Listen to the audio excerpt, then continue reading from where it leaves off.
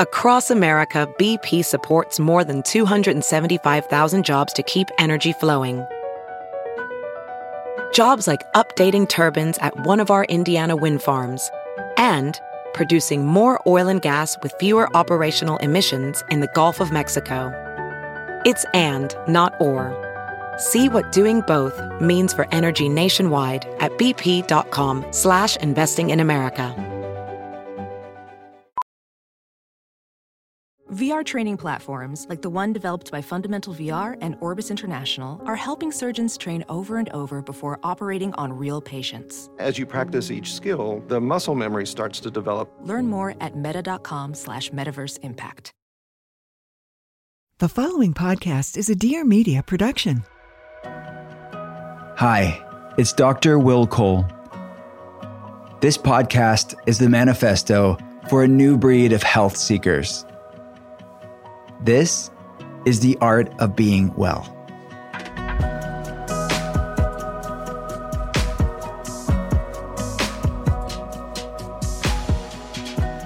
What's up, and welcome to the art of being well. I'm a leading functional medicine doctor. I get to consult people around the world via webcam, and I'm a New York Times bestselling author. I wrote Intuitive Fasting, The Inflammation Spectrum, Ketotarian, my brand new book, Gut Feelings. If you want to learn more about my clinical work, the telehealth center, becoming a patient, we actually have brand new telehealth patient options open right now. And there's lots of free resources there for you as well. You can check it all out at drwillcole.com. That's drwillcole.com. As I just said, my brand new book, Gut Feelings, is out right now.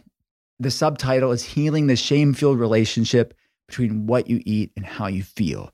So I'm really talking about gut and the feelings, the physical and the mental, emotional, spiritual, and the exciting research around both of those sides of that same coin, how underlying gut problems and things like SIBO and histamine intolerance and mold toxicity and chronic Lyme disease, things that I see on labs for patients, how those things will raise inflammation, impacting our mood, impacting things like anxiety and depression and irritability and brain fog and fatigue. And then conversely, how the feeling side of gut feelings, things like chronic stress and unresolved trauma, and something that I talk about in the book called shameflammation, things like shame will raise inflammation and dysregulate our nervous system, raising stress hormones and putting our autonomic nervous system in a hypervigilant state.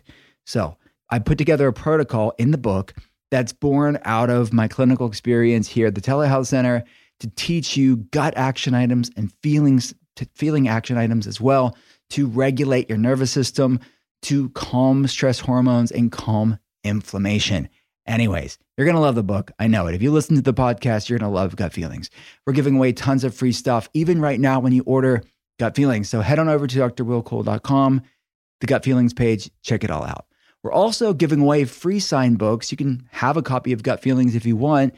If you head on over to Apple Podcast and rate and review The Art of Being Well, you'll be entered for a chance to win a book. And every single month, we're giving away free signed books, no matter when you listen to this episode.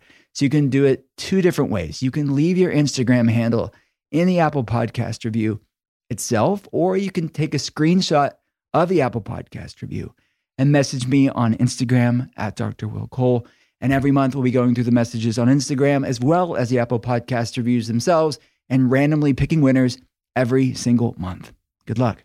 All right, let's get to today's guest. He's a longtime friend of mine. His name is Dr. Vincent Pedre.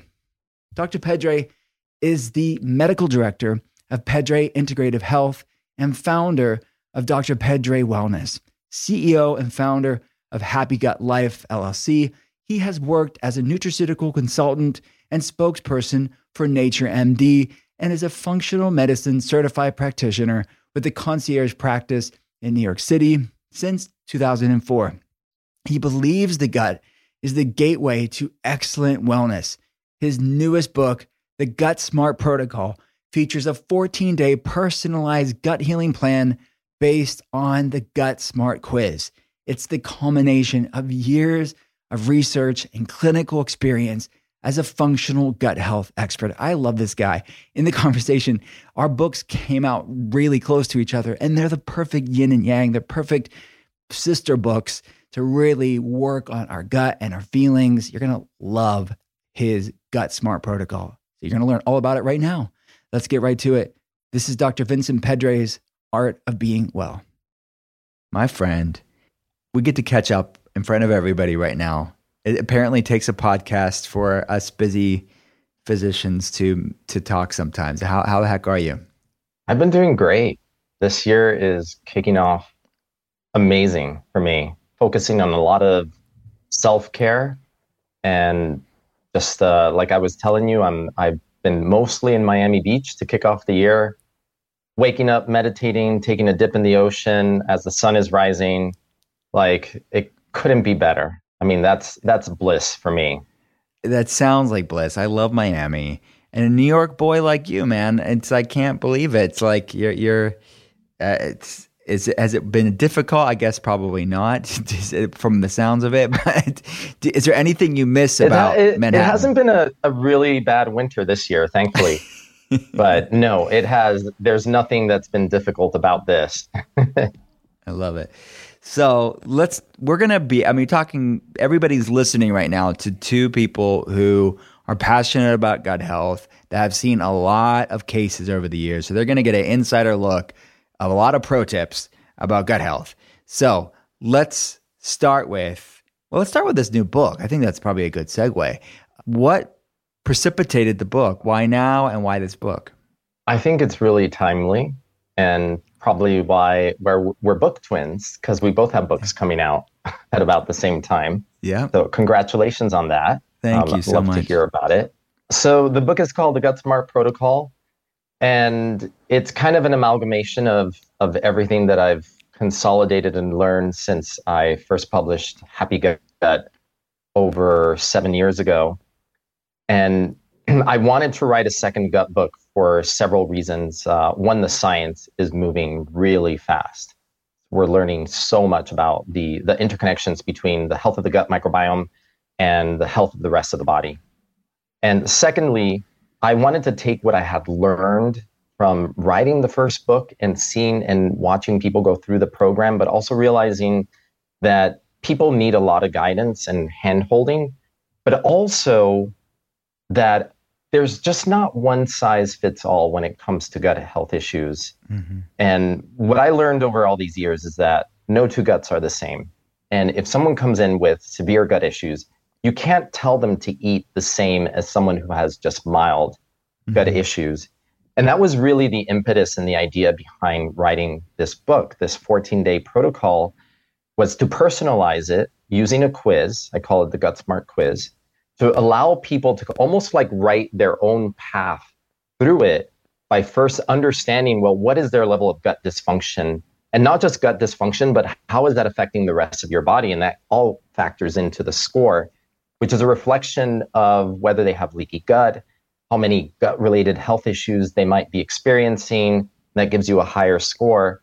And if you score severe, you can't eat in the same way that someone who is mild. You know, for example, if you have severe gut issues, even though you probably heard, and we can talk about it, like fermented foods are great for you. They're so good for the gut. But if you have severe, you can't tolerate ferments. You cannot be eating ferments. So I wanted to take away some of the confusion around what people can eat and what they can't eat depending on their gut type, and make it something that they can basically figure out their own path with a lot of guidance. And it's just basically, I put together all of my wisdom, my experience treating patients as a medical doctor in New York City for now over 2 decades, and really understanding what it takes to heal the body. And it's not just about diet, you know. So in my first book, I incorporated it a little bit, you know, talking about yoga and the gut and yoga poses. This book, I really wanted to dive into the vagus nerve and the role of the gut-brain connection and how important that is. It's not like do the diet and then if you have time, then go do some of the mindset stuff. It's more like do the diet, but also do the mindset stuff, do the meditation, do the breath work. Because what I've realized over all of these years, taking care of all types of people, especially stressed out New Yorkers, is that you can't out diet and you can't out supplement a stressed out lifestyle. Mm-hmm. So you well simply said. Can't. You know what? I didn't obviously, I knew that you had a book coming out. I knew the overview of the book, but I didn't realize until I was preparing for this interview. And you and I, during the writing process, didn't talk about it beforehand, but I think there's something to be said about the synchronicity of this. And you said our books are coming around the same time, that there are in many ways sister books talking about these topics from two different vantage points of people who really just are immersed in this sun up to sundown for the past decade plus beyond. The need for this conversation coming out right now, really talking about this bi-directional relationship around mental health and physical health, and it's so interconnected, and how people get stuck at these resistant plateaus. I don't think it's an accident that our books are coming at the same time, and this conversation needs to happen. So let's talk about these complex things that we're seeing. And increasingly, I would assume, if that we're both seeing the same thing, increasingly more complex, more resistant maybe, but still 100% healable when you know what you're doing. But I would just say it's beyond the basics. And that's a lot of people that listen to the podcast, is they are extremely erudite, savvy. They do all the things. And most of them are probably, we could assume, better off than they would be if they weren't doing all these things. But they are struggling with varying degrees of different digestive problems or inflammatory problems, or if they aren't, they know somebody who is, because it's becoming increasingly ubiquitous. So what are these top complex issues? You mentioned the fermented food. I think that's a really good point here. What's going on there? And what are the other things that you're seeing to maybe let's shed light on it and let people know they're not alone?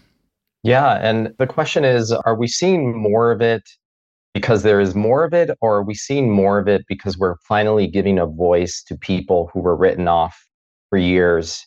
Maybe went to the doctor complaining of bloating and they were just told, yeah, you just gotta kind of live with it.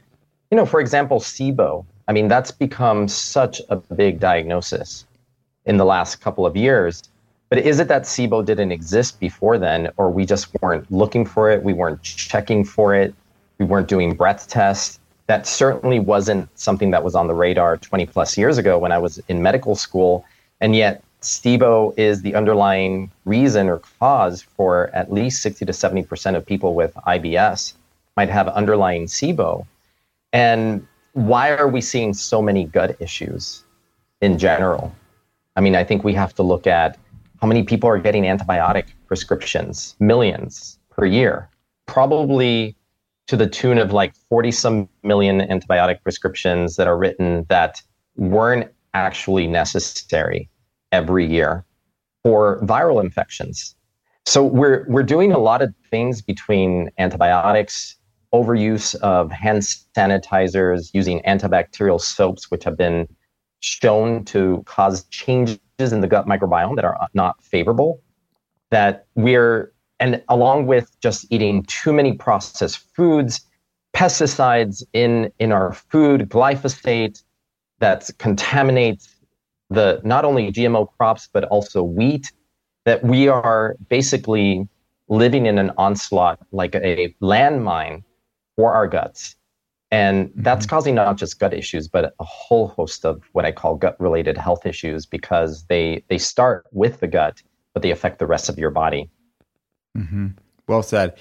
So that's a great point here. I think probably in my mind would be a bit of both and, right? It's I would assume that these things are increasing in numbers over time. The more and more people are exposed to these things, the more people age in a world with these new variables that are relatively new.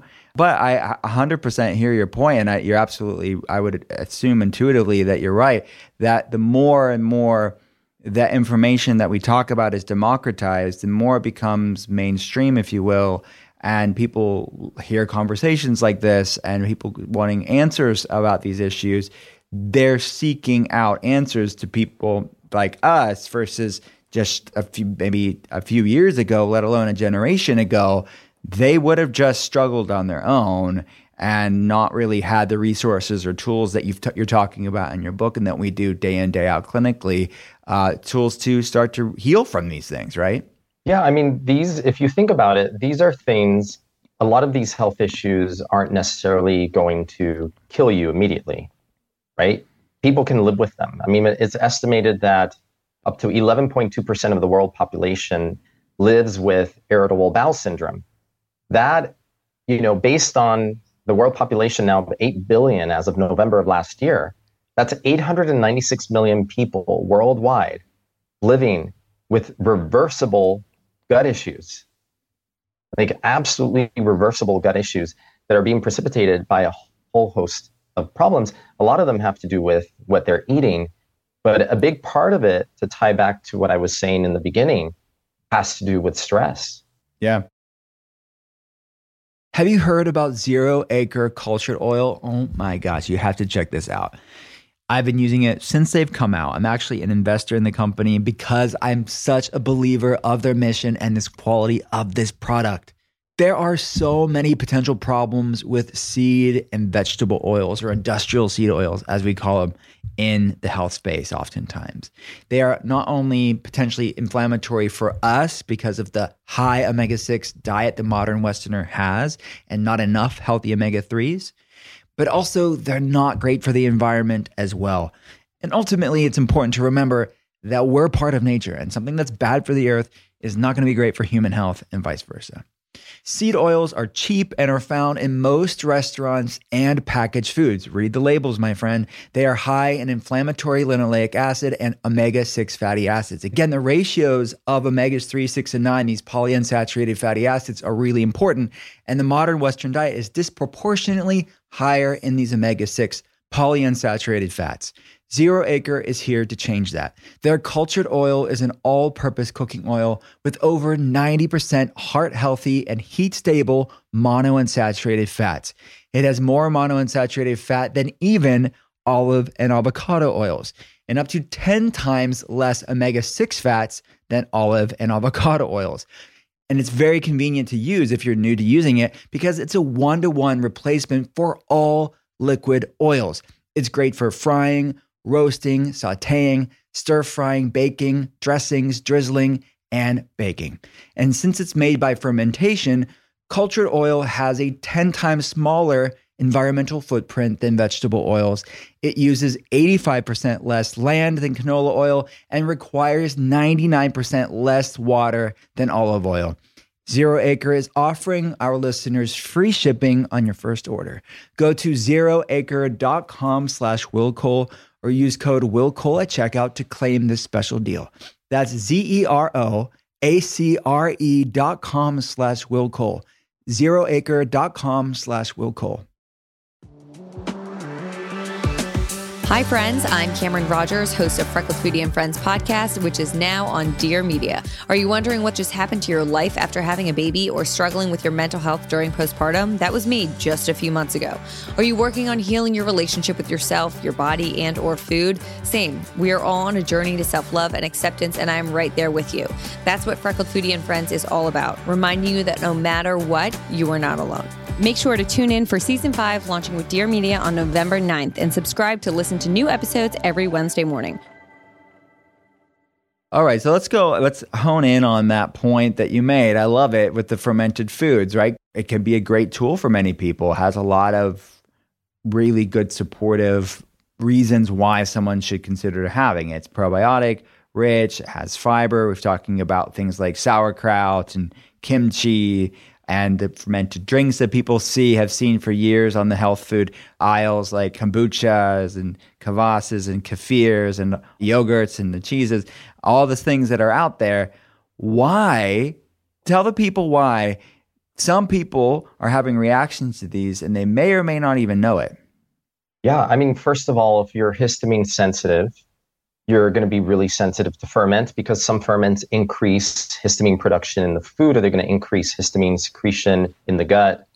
And just across the board, if you have leaky gut, you're going to have a histamine issue, pretty much, because when the gut is leaky, the gut epithelium is damaged. You're not producing enough of the enzyme diamine oxidase, which can help break down histamine, and you become histamine sensitive. And a lot of these people walking around with SIBO, or small intestinal bacterial overgrowth, a lot of them actually have hidden SIFO, so it's small intestine fungal overgrowth. And when you have a probiotic in fermented foods, can actually cause a pretty dramatic die-off reaction, depending on the degree how much you have. So you can actually feel worse when you think this food should be making you feel better. It's going into an ecological system, right? So your gut is like this rainforest ecology, and there's prey and there's predators, there's all these players, and then you throw in a fermented food, and it's going to shake things up. So even when they've looked at a study, I can talk about a really cool study that was done by Stanford University in 2021, looking at what are the effects of a high fermented foods diet versus a high fiber diet on the gut microbiome. Are they the same? Are they different? Is one better than the other? And they did find that there were certain differences between them. And it's quite fascinating because in functional medicine, we learn like eat the rainbow, like that's what's going to create microbial diversity. That's what supports your gut microbiome. So, eat all the different colors of vegetables out there. And I still think that's good, because you're getting a lot of antioxidants and you're getting prebiotic nutrients that are feeding your gut microbiome. And that produces a whole bunch of really key and important postbiotic nutrients like short chain fatty acids, like butyrate, which have all sorts of epigenetic effects. But what was surprising in this study, and this was a 10-week study, so it was short. So there are a few caveats, and it was only 18 people per arm, so it wasn't a huge study, and they didn't have a control arm. But when you looked at what happened to the gut microbiome in the people who were on the high fermented foods, and they were having not one serving, not two of fermented foods. They were having up to 5 to 6 servings during the 6-week part. So there was a 4-week ramp up and then a 6-week maintenance where they were asked to eat up to 6 servings per day. And most of it was being consumed in the form of yogurt or vegetable brines, which is just kind of like a fermented vegetable drink. And what they found was, and as a functional medicine provider, I was reading this study and thinking, okay, who's going to win? Is it the fiber-rich group? Is it the fermented foods? Like, I was like in a horse race, like watching, like, who is going to win? I'm like thinking it's the fiber-rich group is going to do best. And no, it was the fermented foods group that had the greatest increase in microbial diversity and the biggest drop in 19 inflammatory markers, including cytokine activation of intracellular activation by cytokines. And that was in the fermented food group. Now, the fiber-rich group, it wasn't that it was all bad. It modulated their immune response. And what was really interesting is that they actually found that there were 3 groups within the fiber-rich group. There was a group with low microbial diversity, a group with medium, and a group with higher. And not surprisingly, the group that did best in the fiber-rich group in terms of immune modulation was the one with the highest microbial diversity. Amazing.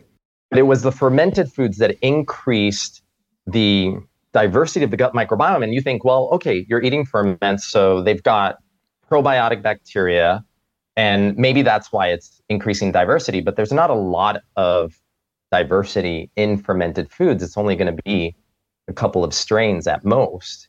And they could measure those early on, but towards the end of the study, what they found is that these fermented foods were actually promoting the growth of other bacteria in the gut. And that's something that we see, is that bacteria not only colonize, but they help support the growth of other bacteria through something called cross-feeding, where the postbiotic, the metabolites from one bacteria are feeding another bacterial species in the gut. And by doing that, they create diversity.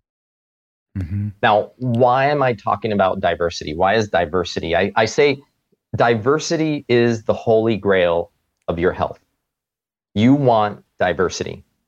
And we know that certain diseases are, akin to loss of diversity. So inflammatory bowel disease, a lot of autoimmune diseases, any inflammatory diseases, you see a drop in microbial diversity. Even with things like depression, you see a drop in microbial diversity in the gut. So what diversity does across the board, and what the studies show, is that it reduces inflammation.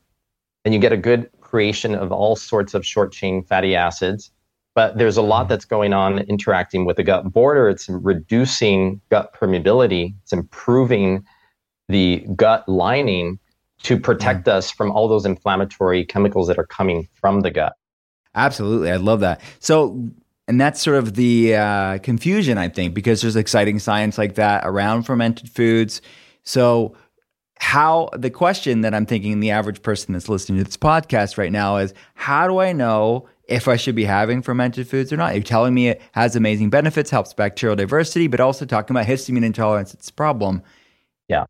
How do we know? How do we bring it in? The book, The Gut Smart Protocol.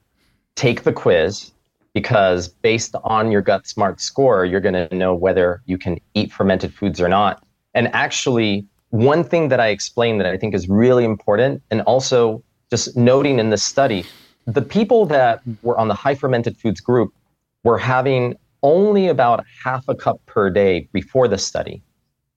They didn't take them from half a cup to 6 cups overnight. They did a 4-week ramp up. So if you take the Gut Smart quiz and you come out in the moderate category, which is the biggest category, one thing that I explain is you're not going to jump in and start incorporating all types of ferments. You're going to test the waters. And when I say test the waters, it's going to sound like it's very little. You're going to start with a 1/4 teaspoon, and you're going to slowly increase. You're going to see how this reacts with your body. And I think this kind of ties into a lot of what you talk in your books about intuition, gut feelings, really tuning into your body. And something that I also try to teach in my book is really listening to your body and understanding that even as much as I can make recommendations and I can divide people into 3 groups, you still got to be your own doctor, and you've got to be really aware of what your body is doing and how is it interacting with the outside world, the environment, and the foods that you put in it, to know what's right for you and what isn't right for you, because no one can know your body better than you can. Yeah, well said. So if somebody has, let's just say they went maybe too high, too fast, they weren't going low and slow, testing judiciously how things like fermented foods work for them, what are some signs of, let's say, histamine intolerance, or like a more egregious, like a mast cell activation syndrome? What are some of the top things to look out for? Yeah, some of the big ones are going to be as simple as gut symptoms like abdominal pain, diarrhea, bloating, discomfort, but they can also see systemic histamine issues. So like nasal congestion, sneezing, breaking out in skin rashes, hives, but even just kind of like the effects, the systemic effects of histamine, which are, they make you tired, they make you feel achy, you might feel fatigued, you might feel a bit brain foggy. So it has a lot of crossover with symptoms that you might experience from other issues, but they can also happen pretty quickly after you eat the food. Yeah, absolutely. I see a lot of neurological issues like this, the brain fog, fatigue. I see migraines a lot with these things as well. Do you see any other higher histamine or histamine releasing foods that clinically that people should look out for and maybe test it for themselves? Like you say, like, is it working for me or is it not? Everybody's different. Yeah, any aged cheeses, wine. A lot of people hear about the health benefits of wine, drinking red wine, white wine. And honestly, alcohol in general can be problematic, not just because of histamine issues, but because the alcohol actually, we use alcohol on surfaces, right, as a disinfectant. Well, when you ingest it, it's doing the same thing to your gut. It's actually disrupting your gut microbiome. And as a secondary effect, it's causing dysbiosis. You drink a lot, the more you drink, you're going to create more of a dysbiosis, an imbalance between good and bad bugs. And that's going to lead to leaky gut and a whole host of inflammation. We know that alcohol also increases the secretion of inflammatory interleukins. So it's going to make you inflamed. But wine also can be a really big trigger for histamine. And for people who are really sensitive to migraines, they have to be really careful with wine especially. Yeah, certainly. Okay, great things to look out for. And for people listening, reference point, episodes back, go back and search. I have a full episode about histamine intolerance and labs and like sort of a deep dive clinical review if you want sort of a part 2 on that conversation. All right, you mentioned fiber. That's another one that's like such a bio-individual. They could take the quiz in your book to find out, but there's so much maybe nuance to that too, right? There are fiber we know, so much exciting research about bacterial diversity, like you say, but some people get flared up or unwanted digestive issues from different types of fiber. So what's going on there? For the people that are maybe, I'm thinking of that they eat the salad, right? They have like a big salad, this sort of epitomization of this healthy food. It's a salad, right? Yeah. But the then kale they eat salad. The kale salad, right? So then they have the kale salad. They feel bloated. They feel inflamed. And they're like, what the heck? My body doesn't like a salad. What's going on there, Doc? Yeah, so that's one that you've got to break down into different pieces. So first of all, when you eat a salad, anyone who's listening, you got to think like, are you getting bloated immediately? Like while you're eating the salad, are you starting to burp as you eat the salad and get kind of gassy within the first couple of minutes? Or are you eating the salad and you're okay initially, but then within 30 minutes, you start feeling kind of bloated. You feel like things aren't really digesting, moving along. Those things can mean different things. If you're getting bloated immediately, it can be that you're not making enough stomach acid. So you're not able to activate your proteases to start breaking down the proteins in the vegetables, or whether, I don't know if there's protein in the salad or not. It could be a vegan salad, or it could be a salad with some animal protein in it. But if you're getting that burping, that gas really quickly, that's a sign that your stomach is just not making enough stomach acid and you're not able to break down those foods. And if it happens later on, then we've got to start thinking that you've got an overgrowth of microbes in the wrong place. Mm-hmm. And you might have underlying SIBO. You can't break down those foods, but it doesn't even have to be a salad. It could be that you have a meal that's prepared with a lot of garlic, and then 30 minutes later, you're not feeling so great and you're feeling really gassy and your stomach is uncomfortable. Or the same thing with onions or leeks. All of these are great prebiotic nutrients, but prebiotics are going to make you feel sick when you have bacteria hanging out in the wrong place. The biggest reservoir of our gut microbiome is inside the large intestine. And the difference is quite dramatic between the small intestine and large intestine. It's like 4 times the magnitude of bacteria per milliliter if you do an aspirate. So you're not supposed to have a lot of the microbiome in the small intestine, because we want to be able to break down those foods as well. And the fact that the person is getting gassy, if it's a little bit later on, so if it's after that 20, 30 minute mark, then you have to think that there's some digestive enzyme insufficiency. There's got to be brush border, so there's probably leaky gut syndrome. There might be some pancreatic insufficiency. If there were any nuts in the salad, any other issues there, maybe they have some gallbladder issues. Maybe they had their gallbladder taken out and they're just not getting that bolus of bile that helps not only absorb and micelize fats, but it's also helping control the environment in the small intestine and keeping it more sterile, preventing the overgrowth of bacteria. So those are some of the things that people need to think about. And a lot of times, and I talk about it in my book, that when you have severe gut issues, you have to be really careful about eating too many raw vegetables. You think, okay, eating a salad is super healthy. Yeah, this is the best way to be healthy. But if you're starting with a severe gut type, then you might have to cook all your vegetables. And you think of the cooking as doing part of the digesting outside of your body. So it's going to make it easier for your body to break down and assimilate those foods. It's going to take less work. So true. With so many health products available these days, I tend to be loyal to the brands I know and trust. This is an invitation to try a brand I've recently become really excited about, Banyan Botanicals. Banyan is more than just a brand. Their offerings are rooted in Ayurveda, the ancient Indian healing system that, like functional medicine, focuses on addressing the root cause of imbalances. Their website has tons of free educational content, including recipes, a YouTube channel, and their celebrated dosha quiz.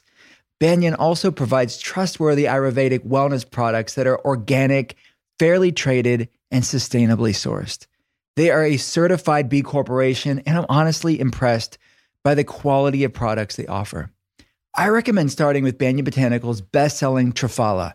This plant-based formula has undergone scientific studies and is a source of tannins, phytosterols, and flavonoids, active phytocompounds that support healthy digestion and natural cleansing, and has been used in Ayurvedic medicine for thousands of years. You probably know by now that I'm passionate about gut health, and maintaining a healthy gut microbiome and supporting regularity are some of the main benefits of taking Triphala. I'd love for you to experience all the benefits of this time-honored Ayurvedic formula and explore other supportive products and resources Banyan has to offer. Banyan is on Amazon and Thrive Market, but you can save 20% on my favorite Banyan Botanicals products, including the Triphala, when you shop at banyanbotanicals.com/Will Cole. Just go to BANYAN botanicals.com/Will Cole, banyanbotanicals.com/Will Cole, and enter promo code Will Cole at checkout. Health insurance plans can be confusing and expensive. Then when you actually have to use your benefits, there are deductibles, claims processes, and other red tape to deal with. Basically, the health insurance process can be inaccessible for many people and can leave you feeling taken advantage of. My friends at Crowd Health are doing things differently. Crowd Health is simple, transparent, and affordable. As a Crowd Health member, you'll get a personal care advocate to help you navigate the complexities of health events. Your personal care advocate will even negotiate bills on your behalf. They'll be with you every step of the way and could save you thousands in health bills in the process. You'll get access to a crowd of thousands of other members who are ready to help pay for large health expenses. $40 of your $175 monthly payment helps you pay for your care advocate, telemedicine services, discounted prescriptions, and other tools to get you the best care at an affordable price. Many of my telehealth patients use Crowd Health and love it. The remainder of the monthly payment goes into a Crowd Health account that you own, so you can help others in the crowd pay for their medical expenses at well. It's a way to become a community to help people get well. Experience healthcare freedom with Crowd Health. Visit joincrowdhealth.com and use code WillCole at checkout to get your first 3 months for just $99 per month. That's joincrowdhealth.com, promo code WillCole. Crowd Health is not health insurance. It's a totally different way of paying for healthcare. Terms and conditions may apply. All right. So another thing that comes up in my mind, that I'm speaking for the people right now, what they want to know. Another aspect of kale, or let's say maybe some legumes, some beans, chocolate, it can be higher in plant compounds like oxalates. And then some of our savvier listeners have heard maybe conflicting information on oxalates. Is that something that people should be mindful of? Is it only relevant to some people? What's your thoughts on that? It's going to be something that some people have to really pay attention to, especially if you're prone to things like kidney stones. Then you have to be really careful with oxalates. They can actually not just cause kidney stones, but make you feel tired and achy and foggy. So again, that's an individualized issue that people need to pay attention to. Yeah.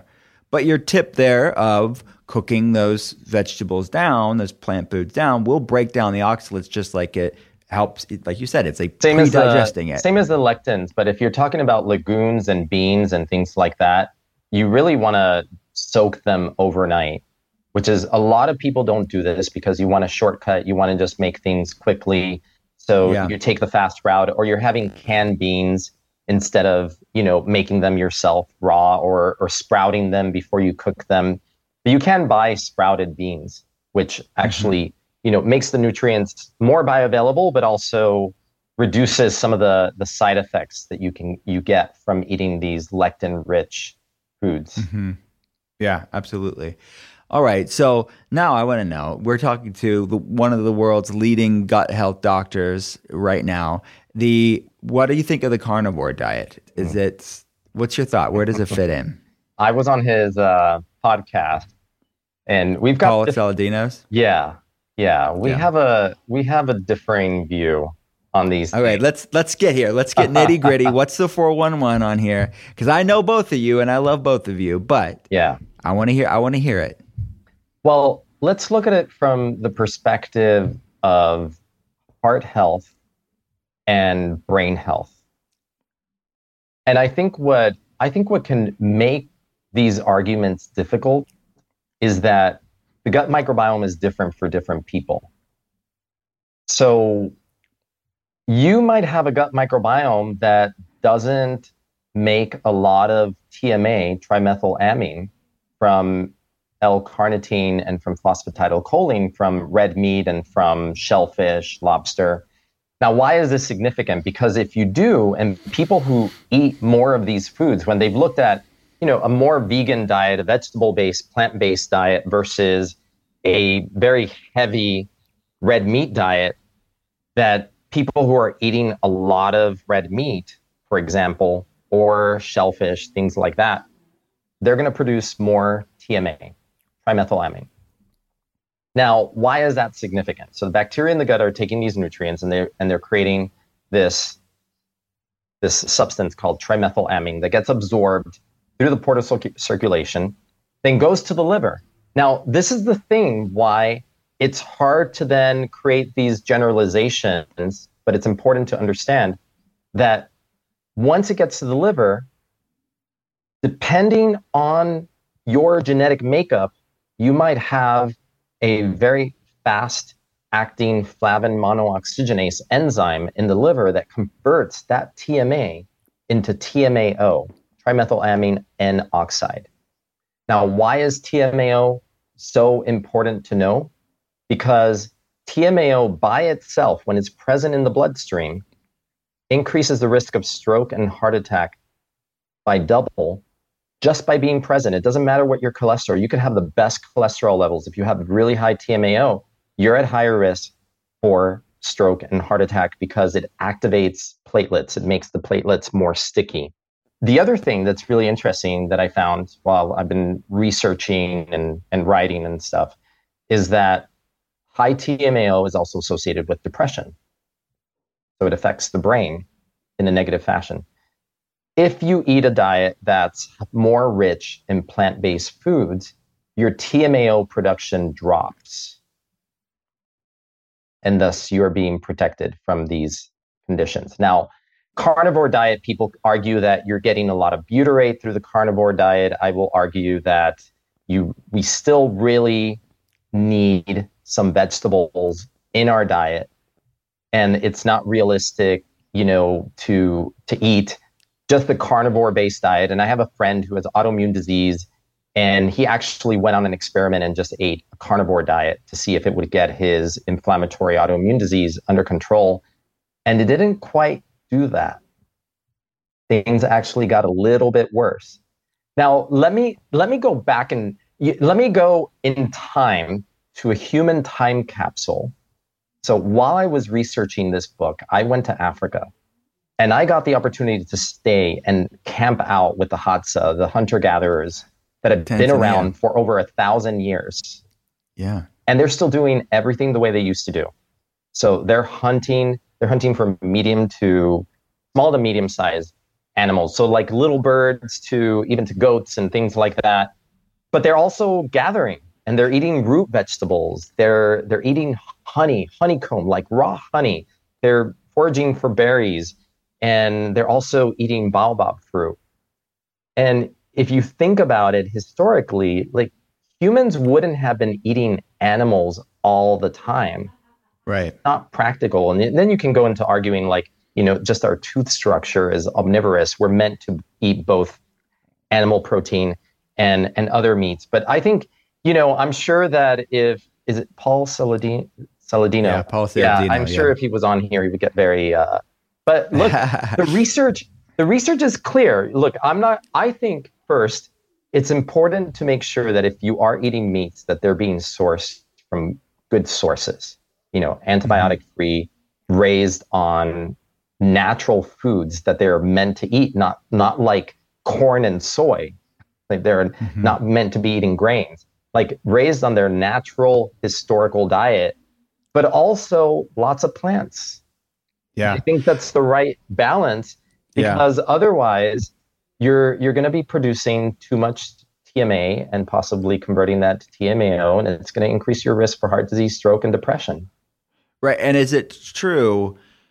I mean, I would say that this is true. The more diverse, again, this sort of omnivore approach, and that being the goal for most humans, that when you're talking about the polyphenols from the plants and the fiber from the plants, that when you're getting, especially when getting good quality meats, that sort of counterbalances any sort of extreme production of TMAO if somebody's exclusively eating meat, high quantities of it long term. Is that fair to say?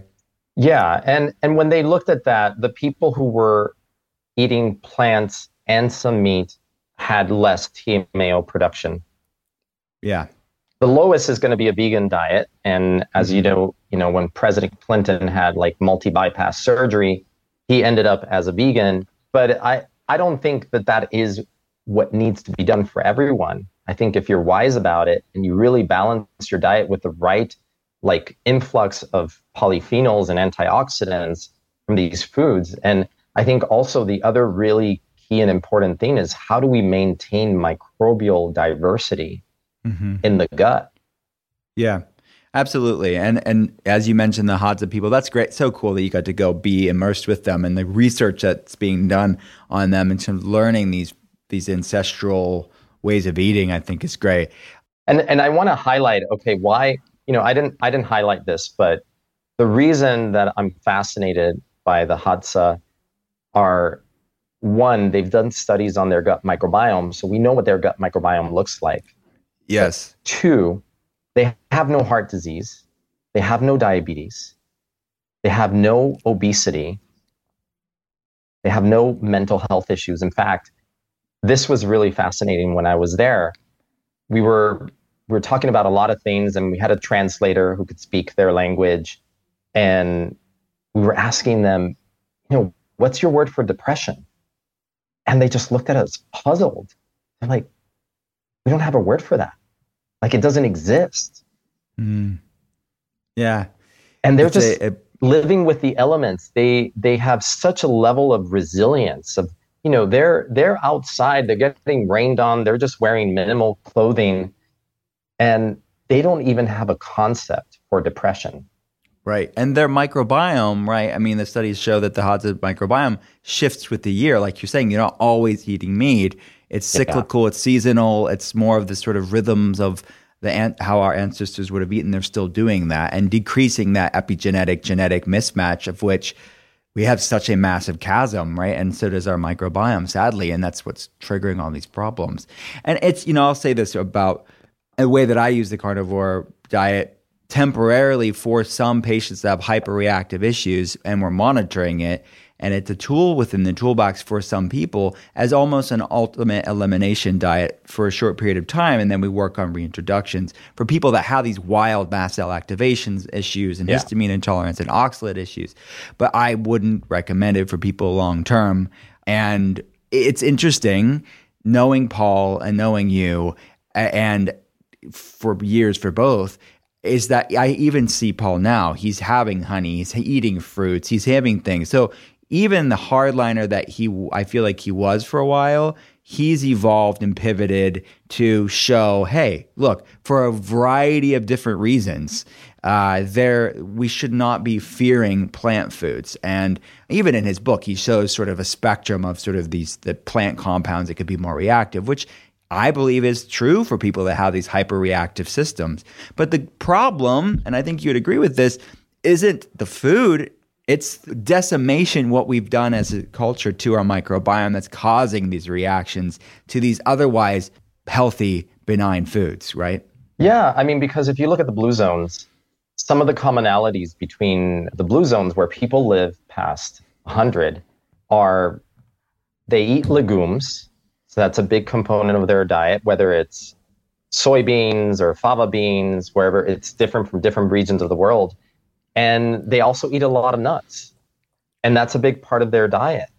So, you have to look at that and think, when we're talking about, and they eat lectin-rich foods, so it got me thinking like, well, why can they do that? Obviously, if we're vilifying lectins or we're vilifying these foods and saying like they're gonna shorten your lifespan, but hey, over here we've got the blue zones and people are eating the very foods that you're saying we shouldn't eat, and they're living past 100. So what is the key? I mean, what's the difference there? Well, typically they're living really connected to the earth and the land and the outside world, nature. A lot of them garden for themselves. And secondly, they live very connected in community. So their stress levels are low. And I think where you have to look is where you just said, it's the gut microbiome. It's not the lectins, the foods, those are the red herring. It's not the food's fault. The fault is what's happening inside the body, inside the gut. Which we have some agency over, right? We can start to repair that and maybe use a protocol like you could say a carnivore-ish or whatever, like a simplified protocol for a season, and then work on reintroduction over time to get that bacterial diversity from different plant fibers, as you're saying. That's how I see it. And obviously you and I are on the same page on that. So another hot topic, I want to get your hot take on it, probiotics. People are so confused, right? It's like the Wild West. As they see all the probiotics out there, and then they hear conflicting news that comes up here and there on they're a waste of money. There's probiotics don't do anything. And then they hear someone else say, no, take probiotics. So what's your hot take on probiotics, but also postbiotics? Let's talk about both. Yeah, I mean, I think that there is a place for both of them. And especially as a clinician, when you're dealing with people who are coming in with a lot of gut dysfunction, I've seen probiotics make a huge difference for people. But I've also seen the wrong probiotic actually make people sick. And it depends on what their issue is, what they're coming in with. Certain probiotics and even the strength of the probiotic, what we call the CFU, the colony forming units, can be problematic for certain people. And yet there is a lot of research out there on how individual probiotic strains can actually create some pretty dramatic and measurable health effects. Even looking at like strains of lactobacilli or bifidobacteria that help increase calcium absorption and help prevent bone loss in midlife. So I think that we're still evolving in our understanding. I mean, there's even research looking at how probiotics could help reduce eczema or how probiotic might help with depression. And I think we still have a lot to learn there. Sometimes it's kind of like the Wild West. And even as a clinician, you're making your best guesstimate on what's going to be right for a patient. And sometimes it's not the right thing. So you're putting it into a system where you don't know everything about that system. Even when you do gut microbiome testing, there's still a lot of unknowns in there. But one thing that I've learned is, one thing to understand about probiotics is there are traditional probiotics, which are like lactobacilli, bifidobacterium, strep, Saccharomyces, and those are okay for certain people. But if you have underlying SIBO, if you have a lot of bloating, those probiotics are probably going to make you feel worse. And what I've landed upon is that these patients with SIBO, with a lot of bloating, with maybe too many bacteria in the wrong place, they actually do better with spore-based probiotics. Agreed. And even there, you have to be careful. You know, sometimes the spore-based dose is too big, and I actually have them open the capsule start with a lower dose. Because it's a spore, you can open the capsule and just pour it on food and take it that way. So, I think probiotics serve a really key and important purpose, and they can do a lot. They have a lot of benefits, especially depending on the clinically researched strains. Because if you go out there, if you go to Whole Foods, if you go to a health food store, you're going to find a lot of probiotics, and a lot of them are just going to say something like Lactobacillus acidophilus. Well, the regular consumer doesn't understand that that's just one of many different strains, and you don't know which strain they're using. So brands that are actually putting in the code name after that, so it's Lactobacillus acidophilus L01AB or something like that, that's a specific strain. When those strains are put in a probiotic, that means that that's a clinically researched strain because it has that code on it. And you want to look for that because those types of probiotics are going to have put time and effort behind sourcing strains that have positive research behind them, like they help with constipation, they help reduce inflammation in the body, they help improve just general bowel feeling, the consistency of the stool. So I think that's something that's really important for people to take away. Now, in terms of postbiotics, I think there can be a lot of benefits to them, like having someone take butyrate, for example. Butyrate is incredibly anti-inflammatory.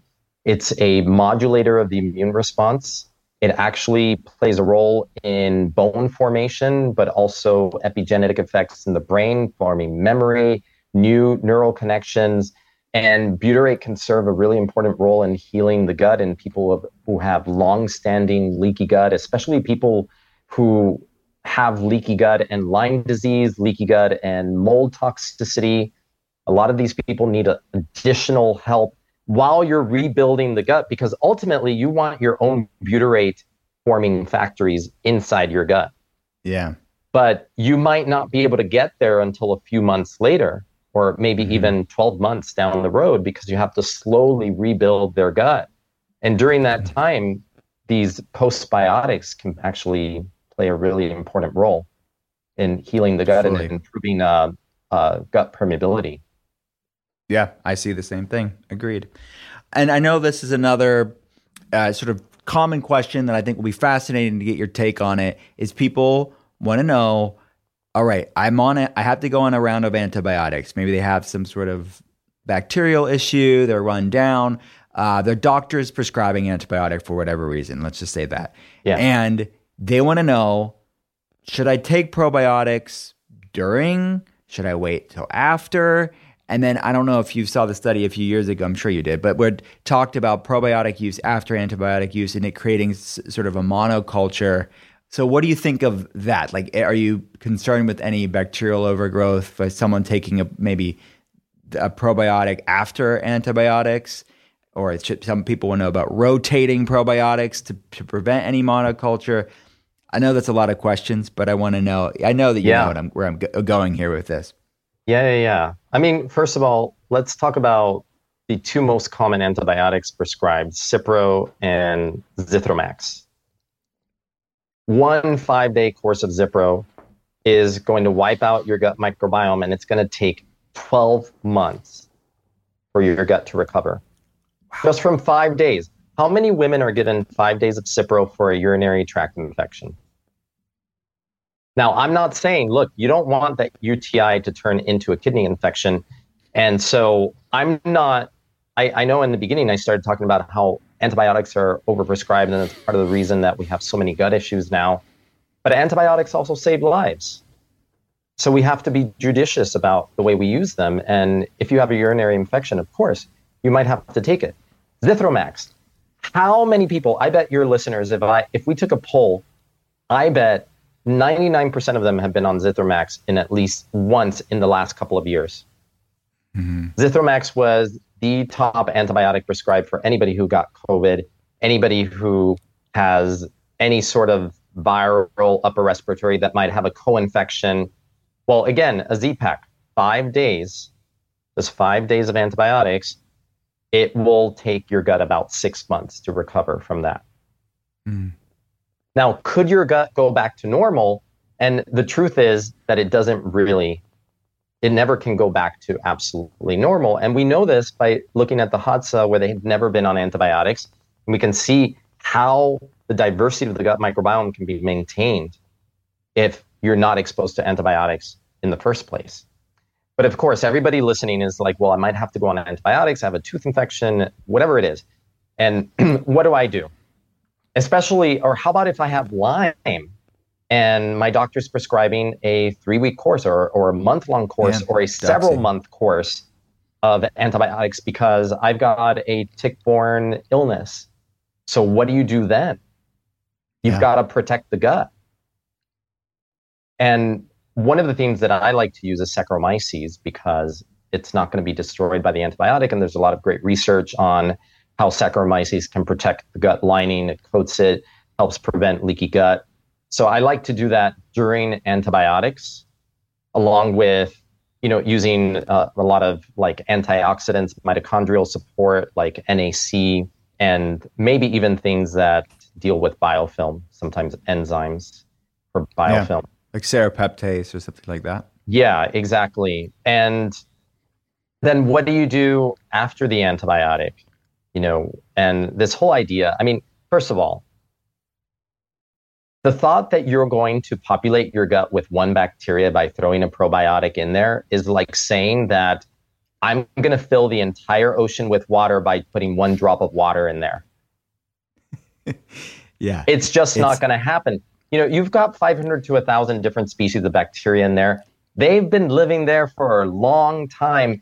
And the antibiotics are wiping out part of them, but there's still a lot of different organisms in there. And even if you're taking a probiotic that has 10 different organisms, they're not just the reason that fermented foods work and create an increasing microbial diversity is because they're helping promote an environment that also supports the growth of other probiotic healthy bacteria in the gut. So it's not just about them. They're coming in and they're creating an environment. They're creating an ecosystem that helps support other good bacteria through cross-feeding, through all sorts of form sensing, things like that. So I do think that probiotics can be incredibly helpful post-antibiotics, especially for people who are predisposed to getting yeast infections related to having been on antibiotics. But I will also say, anybody listening to this, if you can tolerate them, if you take the Gut Smart quiz and you're in the mild moderate category and you have to go on antibiotics, fermented foods are great as part of the recovery from them. Fermented drinks. I think that is a key way to be able to recover. And yes, probiotics can play a significant role. And should you rotate probiotics? I think yes and no. There could be a reason to do that, but there might be a probiotic that has a strain that's just really working well for you and it's creating harmony within your gut. And I've seen people go from a probiotic that was really working well for them and they just decided, well, I should rotate. I heard you should rotate probiotics. And they rotate and then they're not feeling so great. Because they're missing out on the consistency. Yeah, or they've now introduced a different strain in their gut that just doesn't quite variable. Their ecosystem. Yeah, makes sense. There's more variables to consider, and makes complete sense. I agree with you fully. Yeah, and I going back to the Saccharomyces. So, do you have any doses that you prefer on these? Like, what's maybe a certain threshold for a CFU for probiotics, and then Saccharomyces? Do you have any pro tips there? Yeah, typically for Saccharomyces, those can come either in billions of CFUs or in milligrams. So sometimes it's like 500 milligrams or 2 capsules twice a day, Saccharomyces.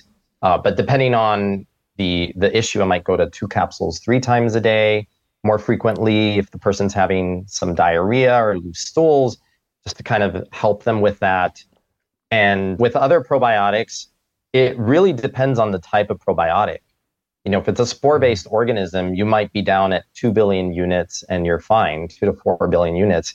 But traditional probiotics, post-antibiotics, you're probably going to want to be up at 50 billion CFUs at least, maybe even higher. And depending on if you have any underlying issues like inflammatory bowel disease, you might even have to go higher, like 200, 400 CFUs for a period while you're kind of reestablishing balance in that gut ecology. Got it. My friend, as you know, the podcast is called The Art of Being Well. At the end of every episode, this is your Art of Being Well. This is Dr. Vincent Pedre's Art of Being Well. First question is, what's the worst tasting healthy food that you eat? It tastes disgusting, but you still eat it because there's amazing health science behind it. Oh, God, let me think for a moment, because I'm one of those people who is a low bitter taster. So I can tolerate some pretty bitter stuff. And I would say, some of the more bitter things that I enjoy eating are like endive and radicchio that I just love. There's something about them that just makes me feel good. I would say that probably one of the worst tasting, but I really don't like eating it, is natto, which is fermented soybeans. They're good for you. They're high in vitamin K2, which is really important for maintaining calcium balance in the body. But it tastes horrible. Yeah, I don't know very many people that eat natto. No. Yeah, it's like I've tried it, but it's tough. Yeah, I know. Especially for my plant-based patients, I was like, yeah, that's a great plant-based source of vitamin K2. Yeah. No one that takes me up on that offer, no. Even my vegan patients. Next question is, what are 2 supplements for your gut that we haven't talked about in today's episode? If there are 2, I'm curious, that are just like should be considered. Let's just say that. Have maybe some compelling science behind it to be beneficial. We can think of prebiotic supplements like inulin, GOS, galacto-oligosaccharides. So either short prebiotics or bigger ones like inulin that are going to feed your gut microbiome. And there are some good studies on inulin and how it can help protect bone mass through mechanisms through the gut microbiome. And a lot of that is still being elucidated. Now, you have to be careful because these prebiotics can also make you gassy. So again, caveat for people is start little and go up slowly. Yeah. Low and slow. Yeah. That's at least one. I mentioned NAC, and NAC is probably one that might be overlooked, but it's really good for protecting mitochondrial function, and it also is really good for helping prevent biofilm formation. Love it. So you talk about this in the book some, but knowing you're a very spiritual guy. You have you're just a light anyways, just being around you, but I know that you have a really rich spiritual practice. So what, for you personally, is there a mindfulness practice or spiritual practice that has been the most helpful for you? Absolutely. I discovered breath work and meditation when I was 21 years old as the solution for my fear of needles and wondering if I was really going to be able to become a doctor. And that led me down a whole path of learning about the autonomic nervous system, the vagus, and the parasympathetic versus sympathetic response, and how that could be under control, our own control through breath work and meditation. And to this day, that is my anchor. And that's what I've been doing. And actually now combining it with breath work and cold plunges when I go to the gym, or just going in the cold ocean here where I'm at in Miami. I'll start my day with a pre-sunrise meditation followed by a dip in the ocean right as the sun is coming up. And that's fun. That's kind of like having those things, like self-care is non-negotiable. And over the years, like anybody else, you get busy, you've got kids, things get in the way. And I've gone in and out of self-care. And what I've realized now that I'm in a really good cycle of self-care is that it's just a non-negotiable. There's no excuse that you don't have enough time. You always have enough time for self-care. It's just you're choosing not to carve out that time for it. Even if it's just a 5-minute meditation, sometimes my meditations have to be shorter. Typically they're 20 minutes long or a little bit longer. Like today I was meditating for like 40 minutes this morning. It depends on the day, but I don't compromise on it because it just keeps me balanced. Were you meditating more than normal today because you knew you were talking to me? That's my next question. It's a good question. It goes by the day, like Good. Today I use one of these apps like Insight Timer, and I have the bell gongs that give me like the middle and then the end. And it ended and I was like, I'm feeling so good. I don't want to come out of this. So I just stayed. And I think I went another 20 minutes. And, it's kind of like, again, being intuitive and just listening to what your body, the type of meditation, the type of breath work, the way I do these things has changed throughout my life. And it also changes day by day. Some days I want to do rapid breathing and I'm doing, Kundalini breath as part of my meditation. Some days I really want to hold my breath. So I'm doing rapid breathing, breath holds for as long as I can, inhale, hold. And so, because I've been meditating since I was 21. So at this point, I've meditated for more than half of my life. I've become really intuitive about what style of meditation I need based on how I'm feeling.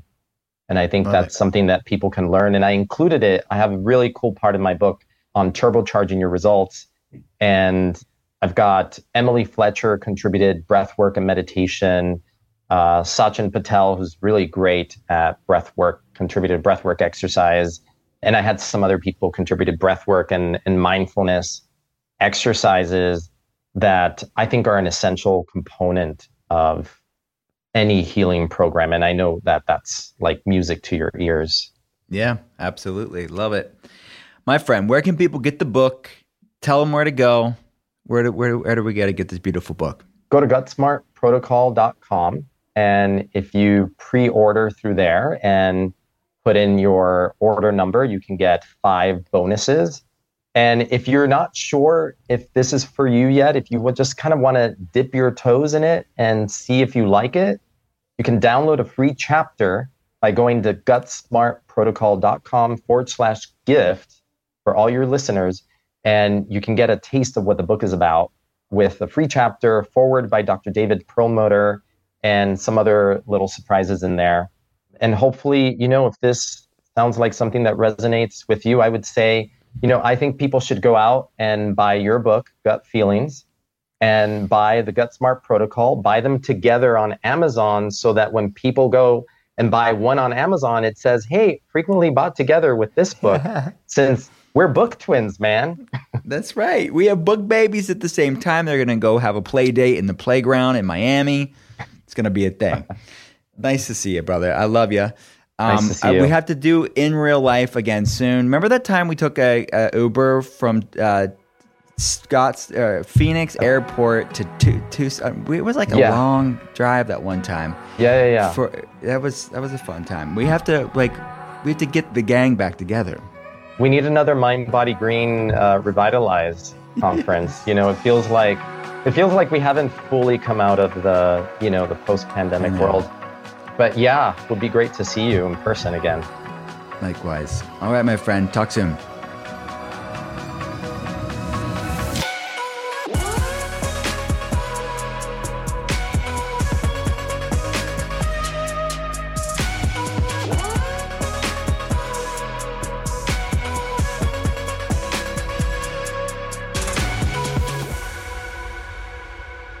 Thanks again for listening to The Art of Being Well. If you have a chance, please rate and review the podcast here. And if you like what you're hearing, hit follow and pass it along to a friend. To see more, head to drwillcole.com/podcast. I'll be back every Monday and Thursday, and I hope you will too. Talk soon.